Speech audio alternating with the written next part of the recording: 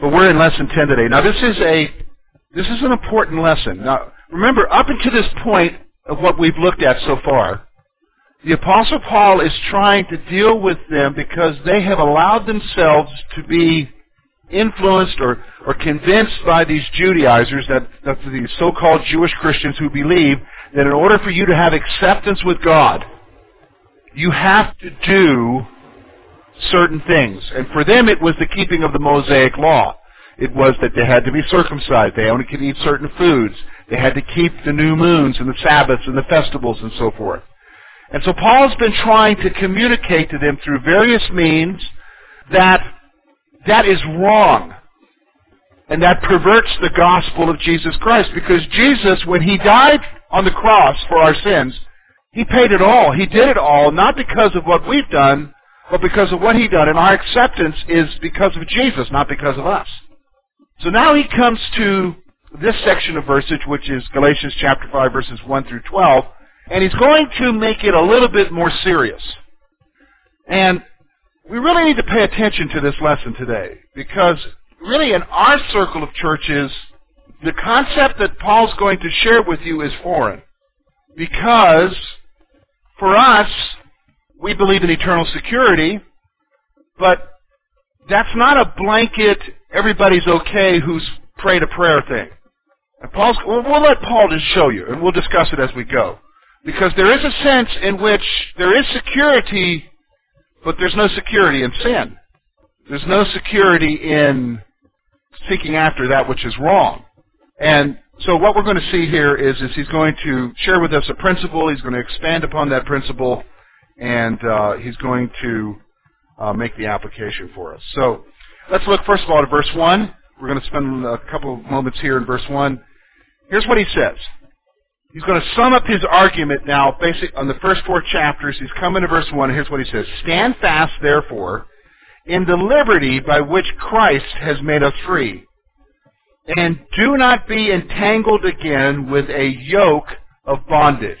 So here's what he's saying. He's saying, guys, I want you, because of everything I've shared, I want you to stand fast in your liberty. So that's really the point I want you to see here. Paul calls his readers to stand firm in the truth of our liberty. In the truth of our liberty. And let me just stop for a moment. Based upon what Paul has talked about so far, what's our liberty? First of all, what is liberty, anyhow? Freedom. What freedom is he talking about here? He's talking about our freedom in Christ, which is freedom from what? Bondage to what, though? The law. Bondage to any kind of ritual that says, this is what you need to do in order to be accepted with God. So, he's calling them to stand firm in their liberty. He's wanting you to be grounded in the truth of the freedom you have in Jesus. So, here's what he's saying. The basis for our liberty is the fact that Christ has set us free. The basis for this fact is that Jesus is the one who set you free. Jesus is the one who did it all. Okay, and except for the folks in the Philippines who every Easter, and it's going to be happening soon, Good Friday's coming up here at the end of the month, and every time you'll notice every year they have it on the news, they go to the Philippines, and they show the people who are allowing themselves to be what? Crucified on a cross. In fact, some of those folks, some of those men who allow that do it every year. You know, except for that, none of us here are being crucified for your sins. Is that true? None of you are experiencing that kind of punishment and stuff for your sins. Now, you experience shame and guilt. I understand that. But the reality is you didn't pay the price for what you did. Who did? Jesus did. He's the one who set you free. So the basis for our liberty is the fact that Christ has set us free. Now, he comes then, and he's going to give us a warning. Paul warns his readers not to place themselves in the bondage of the law. Here, let me give you a story. I think this is a good illustration. One of the biggest areas for prostitution in the world is Thailand. And there are some organizations as well as Christian ministries that are down there trying to rescue women out of the brothels. What ends up happening down there is this. They come from the country areas of Thailand, and they their parents will sell them as a teenage girl to Bangkok or one of the major cities in Thailand and get money because they're just poor farmers. They don't have anything, so they sell their daughters down there. And they end up in prostitution. Now what these organizations do then is they come in and they rescue these girls. And sometimes, I think the article I read was a Time magazine reporter. He went into a brothel and he met a woman who had been there ever since she was a teenager, and then she had a daughter, and now her daughter was in prostitution. And what he did was he went and bought her from the brothel owner. And his whole purpose was he was doing a report on the nature of what's going on there in Thailand, of the brothels and so forth. So he bought her freedom and her daughter's freedom. I think he paid $500 is what I read. Now here's the thing, the daughter is like, I'm out of here. Mom went and locked herself in the room. She didn't want to leave, because that's all she's known. She didn't know what to do. And so here's the reporter, the rest of the women in the brothel, and even the brothel owner outside of her door trying to plead with her to, you're free, leave. But she wouldn't, and finally they convinced her to do it. Why am I sharing that illustration? It's the same thing here. Your freedom has been bought by Jesus, but here's our natural tendency. We only default to what we know. And we will go back to what we know. And here's what we'll go back to. Bondage. Of ritual. What do you mean ritual? Well, I've already shared with you over the last few weeks that a lot of this bondage that we live in is because we think we're not doing enough to be accepted by God. Do you understand what I'm saying? I'm not reading my Bible enough. I'm not at church enough. I'm not giving enough, or I'm not doing enough, or I'm not praying enough, and that ends up being bondage. Does everybody understand you? And so here's what Paul's saying. He's giving a warning. He's saying, guys, you need to stand in your liberty, which Jesus gave you, and don't go putting yourself back in bondage. That's pretty good for all of us here, isn't it? Because it's real easy for us to slip, isn't it, and enter into a mindset that you've done wrong. So for instance, I'll give you an example. It's real easy for me today to fall into that mindset because we had a leak in the bathroom downstairs. So the water, of course, floods out. Guess where it goes? Into my office. Soaks the carpet. So I've got the shop back out, and I thought, okay, I got the dehumidifier. It's not drying out. Well, somebody here politely informed me there's a pad under it. And that pad becomes a what, guys? A sponge. It's never going to dry out. It eventually may, but it's going to leave something really nasty behind, which is what, guys? Mold. So what do I have to do now? I have to rip the carpet up, and then I wasn't here when they put that carpet down. I know when we took out the other two offices that the pad was glued down, so now I've got to get down there and scrape the pad up and then allow it to dry out. And so I'm looking at it. I just thought, boy, I'm getting a grip on my week this week. I'm going to be able to get a lot of stuff done. No, I'm not. But here's you're saying, I could easily fall into the trap of, God, I didn't pray enough this week. God, I didn't do right.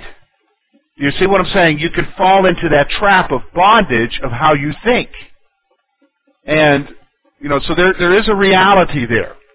So he's warning them, don't place yourself into that bondage. Now, here's what he's going to do. From verses 2 through 12, he's going to expand upon this principle. So let's look at verses 2 through 12.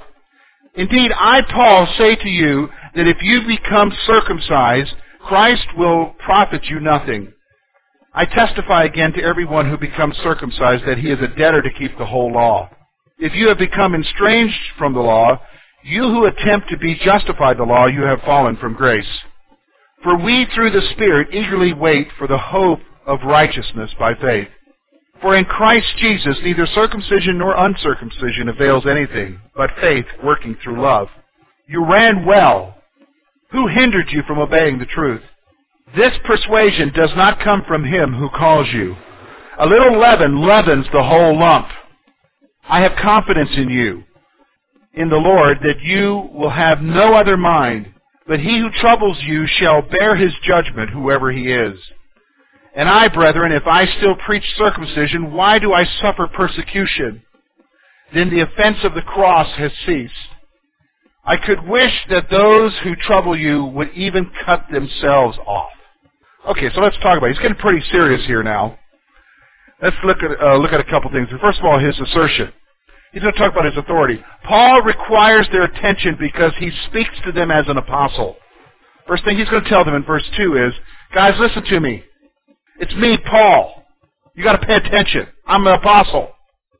So he's sharing his authority there. He talks about the issue of circumcision. He raises the issue concerning the choice to be circumcised here in verse 2. Indeed, Paul, say to you, if you become circumcised. So he's going to talk about this whole issue. Guys, if you take this to the next step, if you go to the next step and become circumcised, I want you to listen to what I'm going to tell you. So he raises the issue concerning the choice to be circumcised. Because here's the implication. If they fall into this trap of going to be circumcised, he says, there's some implications here, and here's what the implication is. Choosing to be circumcised would render the work of Christ useless. Now let me just stop for a moment. I'm not talking about circumcision in general, because today a lot of boys are circumcised, and there are reasons for it, and parents have their reasons for it, okay? But what he's talking about here is circumcision for the purpose of keeping the law in order that you are accepted by God. And here's what he's saying. If you choose to do that, you are rendering what Jesus did as useless. Really of no need for it. There's no need for Jesus to die on the cross then. Because do you understand, why did Jesus die on the cross? Could we gain our acceptance with God on our own? Could we gain forgiveness on our own? No. Jesus did it so that we could be accepted and be forgiven. So here's what he's saying. Listen to me. Here's what he's saying. If you do this, you're just saying that the cross was for no reason whatsoever. It was just useless. So here's what he's saying. He's wanting to point out to them that, guys, you really need to think about this because your actions actually show something else. So here's what he's going on now. He's going to give an explanation. First of all, he's going to talk about the whole issue of bondage. The one who chooses to be circumcised places himself in bondage. So if you're going to do this, you're going to, quote, keep the law by being circumcised. He says, here's what you're doing. By doing that, you're placing yourself in what? Bondage. Okay, let me just stop for a moment. Let's make it relevant here because circumcision is not the issue with us. If you go to a church that stresses that in order for you to be acceptable to God, you have to dress a certain way, I'm going to be honest with you, you are placing yourself in what? Bondage. And you will be surprised. If you're thinking your whole acceptance with God is how you show up on Sunday, and you'll hear things like this. I've heard it. I've had deacons tell me this. Well, you wouldn't go before, this was in Canada, you wouldn't go before the Queen dressed in jeans. Because, you know, in Canada, it's the Queen of Canada. Elizabeth is the Queen. And I'm thinking, no, I'd go in a suit to visit the Queen, or you would go in a suit to visit the President. Yeah, but we're not talking about the President. We're not talking about the Queen. We're talking about God, who does not look on the outward, what? Appearance. He looks at what? The heart. And so the reality, listen to me, the reality is, when you do that, when you go and you adopt a mindset that I've got to do something in order to be accepted by God, you're placing yourself in bondage. And you probably know some folks right now who are in bondage. You know? You place yourself in bondage. Now here's what he's saying. He is placed into bondage to keep the whole law. When you choose to keep one aspect of the law in order for you to gain acceptance with God, here's what happens. Here's what Paul says. You now become responsible to keep the whole law. You realize that? when you choose to keep one aspect of the law in order to be accepted with God, you then have to choose. You don't have a choice in it. You now have to, in order to be accepted with God, keep the whole law. Does everybody understand? You're not responsible for it all. In fact, it's not possible for us to do it. You say, really? Yeah, I'll give you one example. In order for us to keep the whole law here, we're going to have to change the way we dress. What do you mean? You just talked about that dress is not the issue. I said dress is not the issue and how you dress. The issue in the Old Testament is what you dressed with. For instance, there is a law prohibiting the mixing of materials like wool and so forth. And a lot of us here are wearing a mixture. You might be wearing one shirt that's 100% cotton, but I guarantee you got polyester somewhere. Or rayon. Textiles. There's a mixture of textiles. So you got to be responsible. So like for instance, you'll hear some Christians and they'll tell you, and it's out there, that you should start eating the Old Testament way for health. Okay, fine. That's great, but then let's keep the rest of the law too. Let's keep the rest of the law. Now, you can't keep the rest of the law. In fact, that's Peter's testimony. Peter in Acts says, why are we troubling them when we ourselves could not keep it? Nobody can keep it. So when you try to, in fact, isn't that what Jesus says? When you fail in one area of the law, you fail what? The whole law. So let's go on now. Paul states that they will become separated from Christ. Look with me at verse 4, chapter 5, verse 4. You have become estranged from Christ, you who attempt to be justified by the law, you have fallen from grace. Here's the point I want you to see. He's saying to the readers there, the person who's in that congregation, he's writing to these Galatians, if you're trying to justify yourself before God by getting circumcised or keeping the new moons and the Sabbaths, and you're trying to justify yourself by what you eat, no more hot Italian sausages, no pork, none of that, no cheese on your burger, none of that stuff. When you attempt to do that, justify yourself, you're no longer justified by grace. You have fallen from grace. So let me just stop for a moment. Let's make it practical here. It's very easy in a church culture to enter into a mindset where you think you're okay with God because you do several things. Number one, you go to church. Number two, you give. Number three, you maybe have devotions. And you can enter into a mindset where because of those things, and it's a subtle mindset, and you've got to be careful, where you feel you are justified before God because you're doing those things. Or you serve, or you're here every time the door's open or not open. You're waiting outside to get in. And you think you're justified before God. Here's what he's saying. If you are looking to something other than Jesus Christ to justify you, you're not justified. You've fallen from grace. See, this is what I'm saying to you. The issue isn't a profession. George Barna, the research group, they poll Christians every year, and for the last 20 years, they come up with the same statistic, that of those who call themselves born-again Christians, more than half feel that it is something other than Jesus Christ that's going to get them to heaven. You think about that for a moment. That's more than half of people who come to churches. Of those who call themselves born-again believers, more than half think it's Jesus plus something else.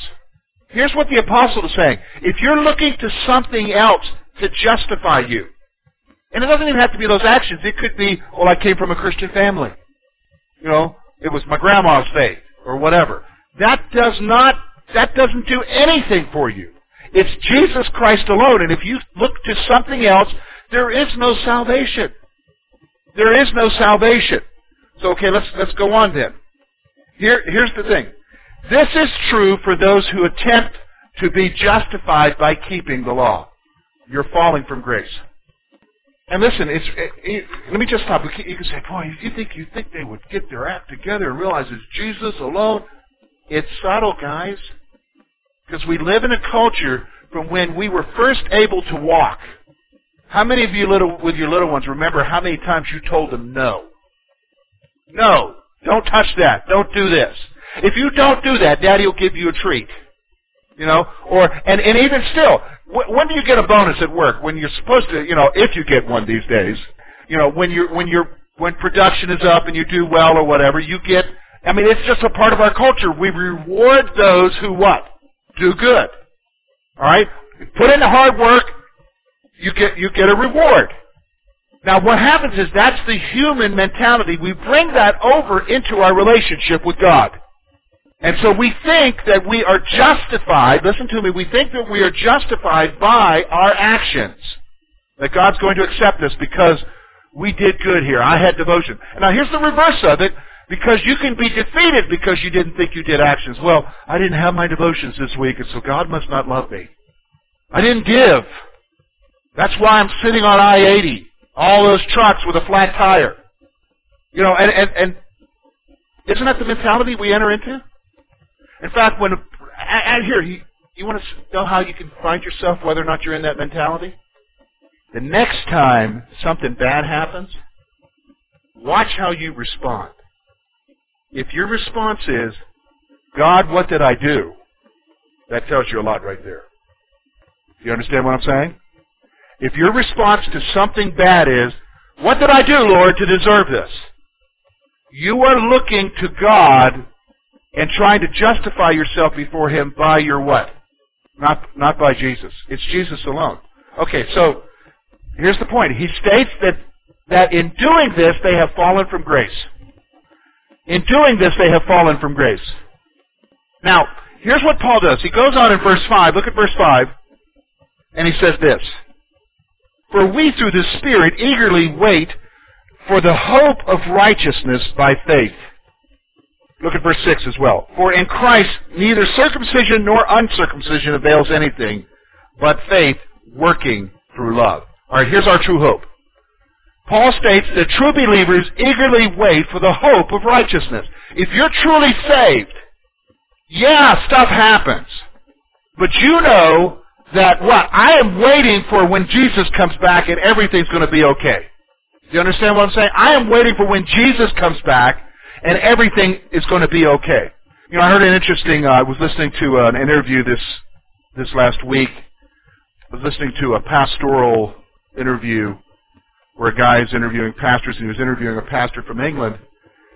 And this guy from England had a very good point that he was making, because he says he looks at all of the social stuff that the church is involved in, where it's trying to clean up society and trying to do this and all that. And I don't want to get into it, but he made a good point, and I want to make the good point to you. He says when he looks at the anger in the Christian community today in the West towards the culture, he says it's very obvious that we have forgotten something. I thought, whoa, what have we forgotten? I'm listening to this. What have we forgotten, dude? And here's what he said. We've forgotten that heaven can't be here, that it is later. And when he looks at the anger of our frustration of what we're supposed to, we're trying to make the culture this and all of that, and we're trying to moralize everything and whatever, we're trying to make a fallen world that's headed to hell become heaven. And you can't. And that's reality. See, our hope isn't here that everything's going to be okay in America now. Our hope is what? Later on, freedom. And freedom beyond what we can comprehend. Our hope is later, salvation. No more pain. No more sorrow. No more hard times. Because this life is going to be filled with what? Toil and trouble, the Scripture tells us. And we need to grasp that. And so he states that believers, so as a believer, I am eagerly waiting for Jesus to come back. I am eagerly waiting, if He doesn't come back, to die and go to be with Him, because I know that when that happens, there'll be true peace. The battle will be over. What do you mean a battle? Think about it.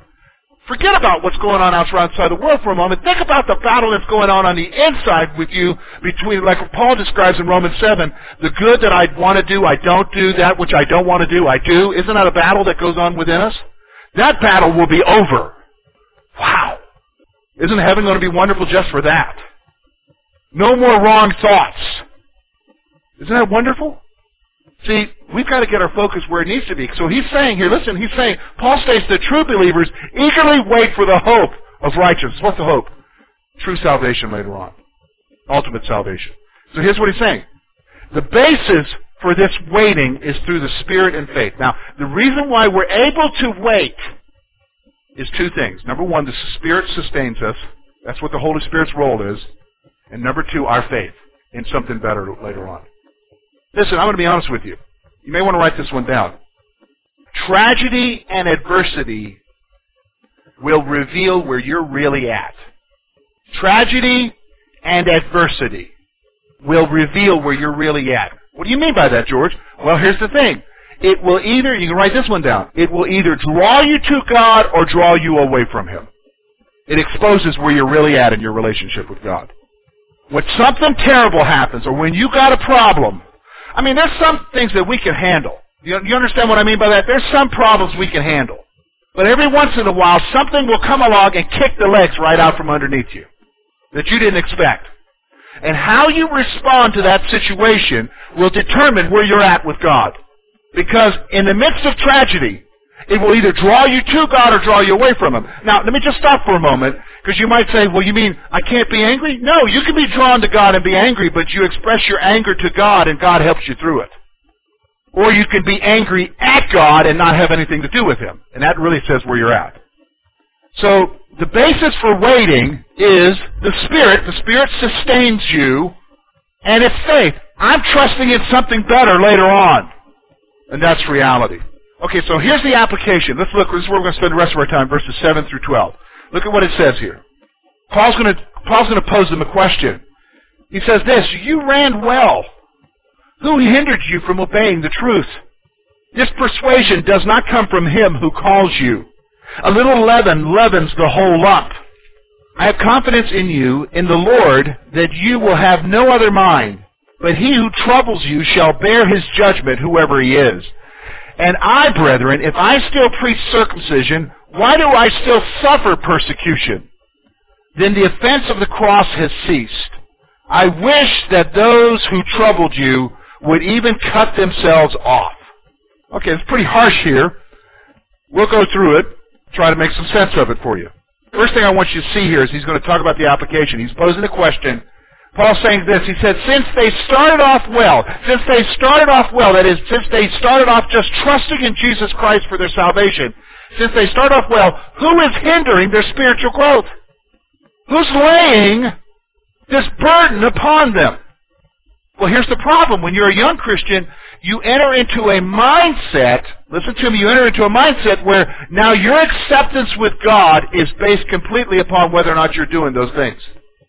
I didn't make it to church. I'm sick. I'll go. Contaminate everybody else. But I was there, Jesus. Isn't that true? You know? Or giving, serving. I mean, all of that. And here, okay, let's take the serving one. I hate what I'm doing, but I'm doing it for you, Jesus. Accept me. And you don't say that, but that's the mentality that's behind it. You know what I'm saying? So you end up doing stuff you don't like doing. The point is here, he's saying you start off well. How did you guys end up getting off track? Who's hindering you? So here's what he's going to say. He's going to point out here the source of their deception. Paul states that this line of thinking is not from God.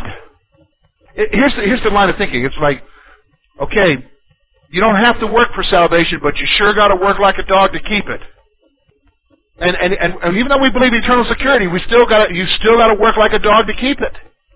In fact, here's what we do. Can I be honest with you? There is even a deadlier side to it. What do you mean a deadlier side to it? Have you noticed when people get saved, they don't change instantly? Have you noticed that, especially if they're into stuff where they've really been in bondage to, they come to church, they accept that free gift of grace, and I've seen this happen. And maybe they smoke or drink, maybe some other things. And so they come, they accept that free grace of Jesus. And they come to church, but then after a while they quit coming. And you go to them and they'll say, man, why'd you quit coming? Can't do it. Can't do what? Just can't do it. What are you talking about? Everybody expects me just to be able to give up all this stuff. I can't do it. Well, let me ask you a question. How many of you have habits that you've tried to give up? Can you just give them up like that? Can you? boy, for some reason we've got this attitude in church that when somebody comes to Jesus, they're supposed to clean up immediately. Now here's what I've noticed. I'll just make a side note here, if you don't mind. A lot of times the folks that really want them to clean up their act haven't cleaned up their own act. They may not be drinking or smoking, but maybe they got a lip problem. You know what I mean by that? Loose lips. Did you understand? And so they sit in judgment of others. We place a burden on, and let me explain something. That line of thinking that is putting that burden on people to assume that by their actions they're going to be accepted by God, Paul's saying that's from God. That's not from Him at all. So here's what he says. Paul stresses that unchecked error will ultimately affect the body. Unchecked error will ultimately affect the whole body. In fact, this is the verse where we hear a lot of people quote this verse. A little leaven leavens the whole lump. And it's true, but it's not, a lot of times we'll talk about it in terms of somebody who's really bad, and we got to get rid of that really bad guy because he's just going to affect us all. No, he isn't. The self-righteous people won't be affected by him. In fact, what he's talking about here is the leaven of the self-righteous. In fact, isn't it interesting that Paul would use this analogy because there was somebody else who talked about leaven, and that was Jesus, and he said to his disciples, beware the leaven of who? The Pharisees. What was he talking about there? The self-righteous, I'm doing what I got to do to get your what? Approval, Jesus. Approval, God. It's that kind of thing that will affect the whole. Is where you start thinking that you got to do a certain stuff to be accepted by God. And it's subtle. It's not subtle. I mean, leaven, does it, like, when we love making bread in our house, and I love making that pizza dough, and I put that in there, and I put that yeast in there, and that bread machine works it and stuff. I don't hear it going boom, bang, pow. It's what is it doing? It's working itself through it silently. It permeates it, and I'm glad it does it silently. But it's not going boom. I'm ready. Put me in the oven. Here's what I want you to see. It's the same thing that's true. Stuff is subtle in church. It's subtle. It's called peer pressure. And you get molded into a wrong line of thinking. And here's what he says. Unchecked error will ultimately affect the whole body. Unchecked error will ultimately affect the whole body. Now here's the thing. Here's what his confidence is. Paul is confident that they will not be affected by this thinking. Look, if you understand the reason and the reality of salvation, you're not going to be affected by this thinking. He's confident that they're going to reject this because he knows that they know what the truth is. So he's confident that they're not going to be. Now, he goes one step further, and this is the point that you and I need to grasp. Paul stresses that the source of this deception will be judged. Whoever it is, he's making a clear point here. Look with me at verse 10. Here's what he says. But he who troubles you shall bear his judgment, whoever he is. Paul doesn't even know who the guy is. But he's saying, whoever it is going to face the judgment. Now let me just stop for a moment. This is a serious verse. When you have people, and you and I have Christian friends who do this, maybe they go to a strict church, and they come to you and tell you that the Bible you're using is wrong, or the church you're going to is wrong because they use the wrong Bible, and because you don't dress up for Jesus, you're wrong. I'm going to be honest with you. They're going to face a judgment for that. They're going to answer for that. When you start stressing that something else is your acceptance with Jesus, you're going to answer for it. When you deceive people, you say, what are you talking about, George? You won't believe how many people I know that can tell you why the King James Bible is the only version for the English-speaking people, but then you ask them how many times you read it, they don't read it. But they can sure tell you why. I don't really care why. Read it. And if you can't read it, get a version that you can read. Because that's where the power is. It's not in the position of standing there and saying, what's it? And look at how many people are being deceived by that, and they don't read it.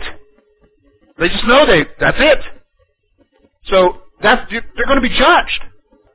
Now here's the thing, it's a serious thing. This is, we're not talking something mamsy-pamsy here. Are you for real, George? Yeah, God takes it serious. When you start messing around with truth, when you start messing around even subtly with truth, that people could be deceived about their justification, that it's something other than Jesus Christ, you better believe it, he takes it serious, and he will hold them accountable. You understand? They will be held accountable. Now here's Paul's example. Paul states that if he preached this deception, why was he suffering persecution? I mean, this is a good point. Paul says, look, if this is reality, you got to be circumcised, you got to keep the law. If I'm going around preaching that, then why in the world are the Jews persecuting me? Why in the world am I suffering at the hands of these people if this is the true message then? Because it isn't the true message. It isn't. And here's what else he says, and here's funny. If the deception is true, then the cross is meaningless. If the deception is true, then the cross is meaningless. Then, we're going to wrap it up with this one. I mean, Scripture can be brutal. You say, what do you mean brutal? Well, look at verse 12. Here's Paul's writing. Here's what he says. I could wish that those who trouble you would even cut themselves off. What's he saying here? Paul states that those who stress circumcision should go further. What do you mean by that, George? He's really talking about that they should emasculate themselves. Instead of just cutting off a little bit of skin, just go ahead and cut all of it off, is what he's saying. Why? Because this is wrong. That's pretty brutal, isn't it? He's pretty strong. So, okay, let's stop for a moment. Why? Again, okay, because we're talking about the heart of the gospel. What's the heart of the gospel? The death, burial, and resurrection of Jesus Christ for who? You! And is it because of what you did or didn't do? No! It's because of His love for you. He did it all, and you just need to accept it. You need to place your trust in it. You need to be committed to it. You need to have your faith in it. And that alone is what brings you salvation. It's not what you do or haven't done. So then don't enter into a mindset that you've got to keep it by doing all the right stuff. So here's what he's saying. When you enter into that mindset, you wipe out grace. So yeah, he's going to be upset. He's going to be completely upset. Now, let me just stop for a moment. Remember the little leaven leavens the whole lump. Remember what he said there? And the point I made to you is that unchecked error will what? Affect the whole body. You can look at history and see it. When you look at the history of the church, you can see exactly what he's saying, because there are groups today that the issue isn't, it's believing in Jesus, yes, but you also have to do all these other things. You have to be baptized, you have to be this, you have to be that, and you have to do that, and if you're not this, you're not going to make it. You guys know what I'm talking about. Where did that come from? Unchecked error. And thinking that you got to do something else for your salvation. And believe me, the folks who caused it to spread, they will be judged. Okay, next week, we're going to talk about the slavery of freedom. The what? The slavery of freedom. We're going to talk about the freedom we have in Jesus, but Paul now is going to talk about the limits we have in our freedom. Okay? So that's what we're going to talk about next week. Okay, let's close our time in prayer, and we'll get ready for the morning worship service. Let's pray.